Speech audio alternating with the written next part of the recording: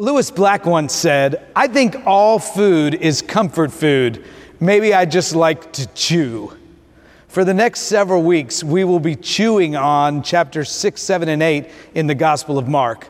You might remember that chapter 5 ends with the healing of a 12-year-old girl. And after Jesus lifts her from her deathbed, he looks at those gathered around and says, "Y'all, give her something to eat. Give her something to chew on." 678 is also the name of my favorite Korean barbecue restaurant in Gwinnett County. They use real charcoal brought to the table. That's the secret. Let me know if you want to go try it. Korean barbecue is great comfort food. Yet the number one comfort food in America today? Pizza. We eat 320 slices of pizza every second of the day on average in the U.S. Pizza is the number one comfort food at every age unless you're over 70, and then it becomes ice cream and steak. During the pandemic, the top Googled comfort food was grilled cheese. I have to tell you, I had the best grilled cheese sandwich this year. The bread was encrusted with spicy hot Cheetos, and the cheese inside was pimento. Does that make anybody hungry? Other top comfort foods include burgers and fries. Fried chicken is the number one comfort food in Georgia, and many of us might vote for mac and cheese, which counts as a vegetable here in the South. Van Leeuwen's, an enterprising comfort food company whose slogan is "We only make good things," decided to pack two great comfort foods into one with their newly released Kraft macaroni and cheese ice cream. Any takers? It's like Blue Box meets Blue Bell. When Jesus fasted for 40 days and 40 nights in the wilderness, his only comfort food was the Word of God. You wonder how many times he recited his favorite Psalms to himself. "The Lord is my shepherd, I shall not want." One of those great comfort food Psalms. Is anybody hungry for a good word this morning? For a good word can be comfort food. A word of encouragement or affirmation can sustain us for a long time. Let me set the scene for today's meal. Jesus has been rejected in his own hometown, and the text sadly states that he could do no deed of power there except for a few healings. So Jesus decides it's time to multiply the impact of his ministry. Rather than continuing to do it all himself, he's been training 12 people to be an extension of his work. Jesus gives his disciples authority over unclean spirit and sends them out 2 by 2, reminding us that we should not do difficult work alone. He tells them to take only a staff with them, no bell, no bread, no belt, no bread, no bag, only one tunic and sandals. For thy rod and thy staff, they comfort me. After they've gone out teaching and healing, they come back to give Jesus a report on all they have done. Perhaps that should be our sermon today. Perhaps each of you could stand up and give a report on your discipleship this week. Where have you done the work that Jesus has sent you to do, and how did it go? Okay, maybe you're not ready for that today, but be ready. It'll be coming in the days ahead. Allow me to share some gospel comfort food from Mark 6, verses 30 to 44. The apostles gathered around Jesus and told him all that they'd done and taught. He said to them, "Come away to a deserted place all by yourselves and rest a while." For many were coming and going, and they had no leisure even to eat. And they went away in a boat to a deserted place by themselves. Now many saw them going and recognized them, and they hurried there on foot from all the towns and arrived ahead of Jesus and the disciples. As he went ashore, he saw a great crowd, and Jesus had compassion for them because they were like sheep without a shepherd. And he began to teach them many things.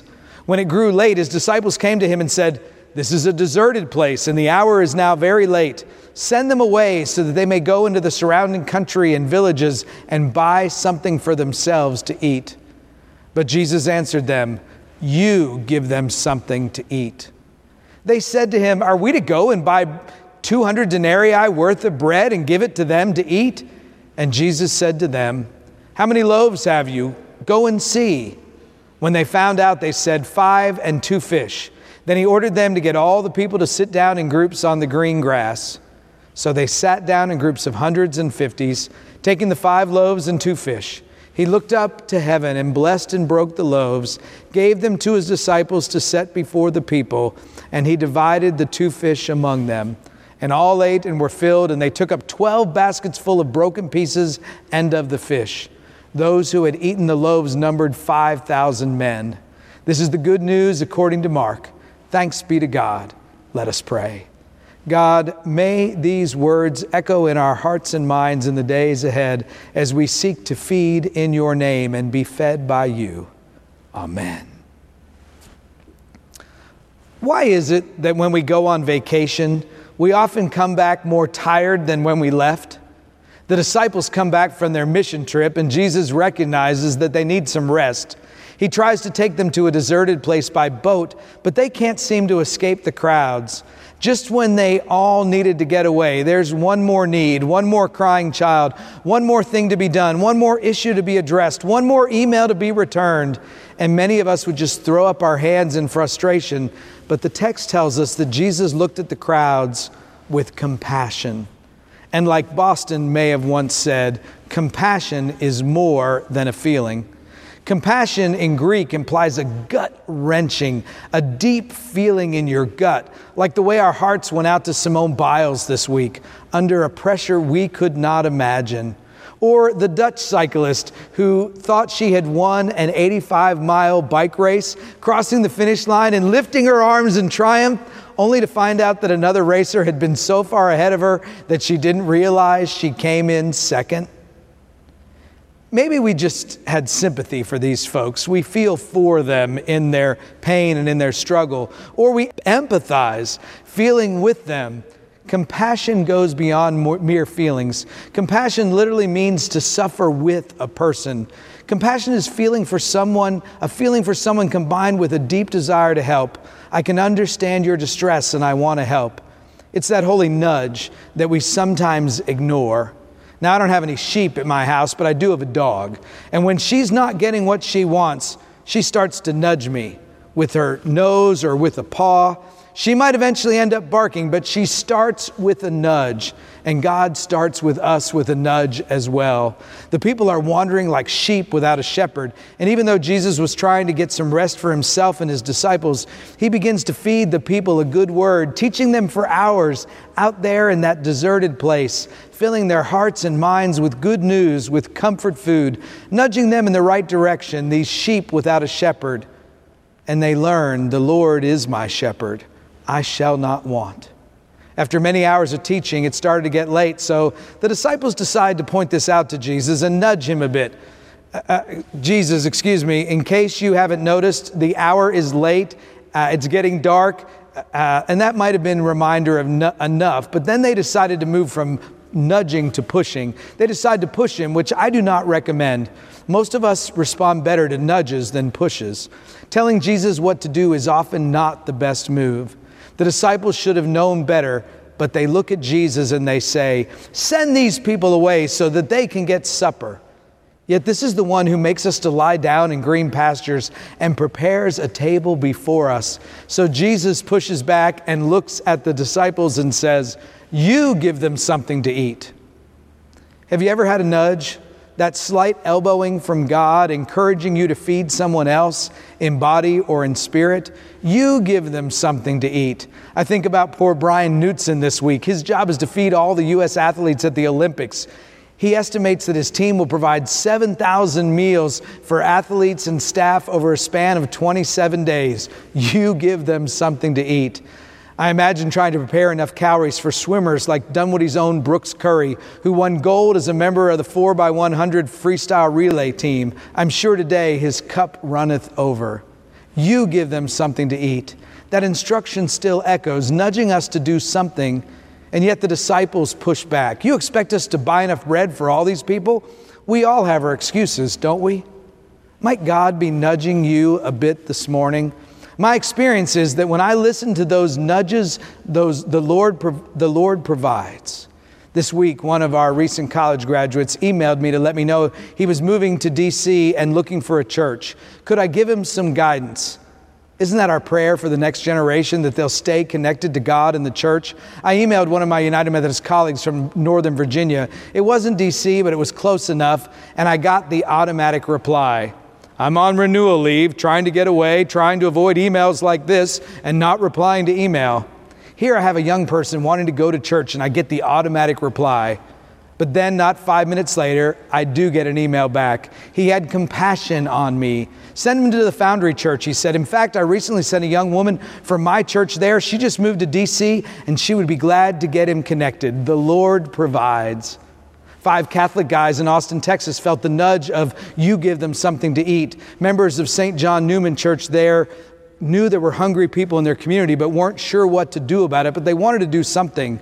They made food and delivered it to homeless men and women in Austin from the back of a green minivan.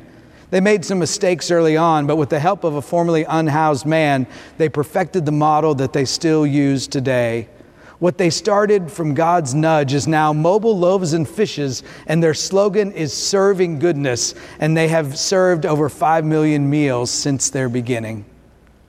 They call it comfort food with a side of hope. I guess even hope is a vegetable, because they felt the nudge and they responded with more than a feeling. I wonder, where's God nudging you or even pushing you today? We have opportunities for you to feed people all through August around here. For our comfort food is not just a theme for the sermon, but a call for all of us to serve. We've been stocking the food pantry of our growing youth ministry with 192 youth signed up for Tribes starting August 15th.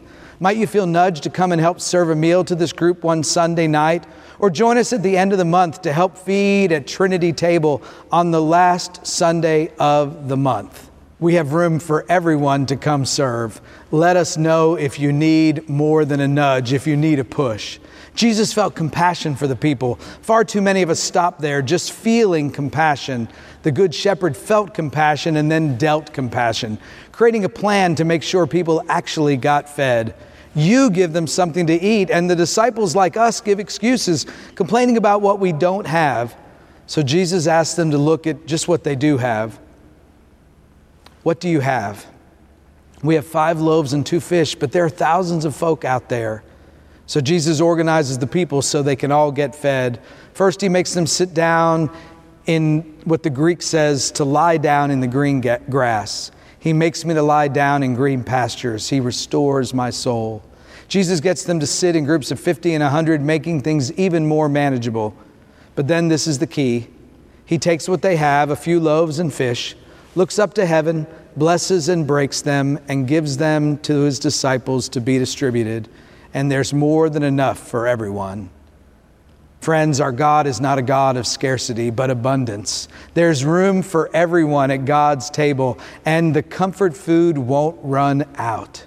After everyone has eaten their fill, he sends the disciples back to collect the leftovers, and each of them comes back with a basket running over, full of broken pieces of bread and of fish. My cup runneth over. When they saw scarcity, Jesus lifted what they had, blessed it and broke it, and there was more than enough.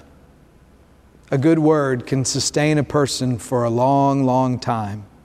How might your life be comfort food to someone this week? You give them something to eat, will you? Will you respond to that nudge before Jesus has to really push you, trusting that the Lord will provide? So friends, this week, keep reading in chapter 6. Jesus walks on water and provides healing. As we hear the echo of He leads me beside still waters, He restores my soul. You have whatever it takes to do what God is calling you to do. So go be comfort food to someone today, and surely goodness and mercy will follow you all the days of your life. And together we will dwell in the house of the Lord forever. Amen.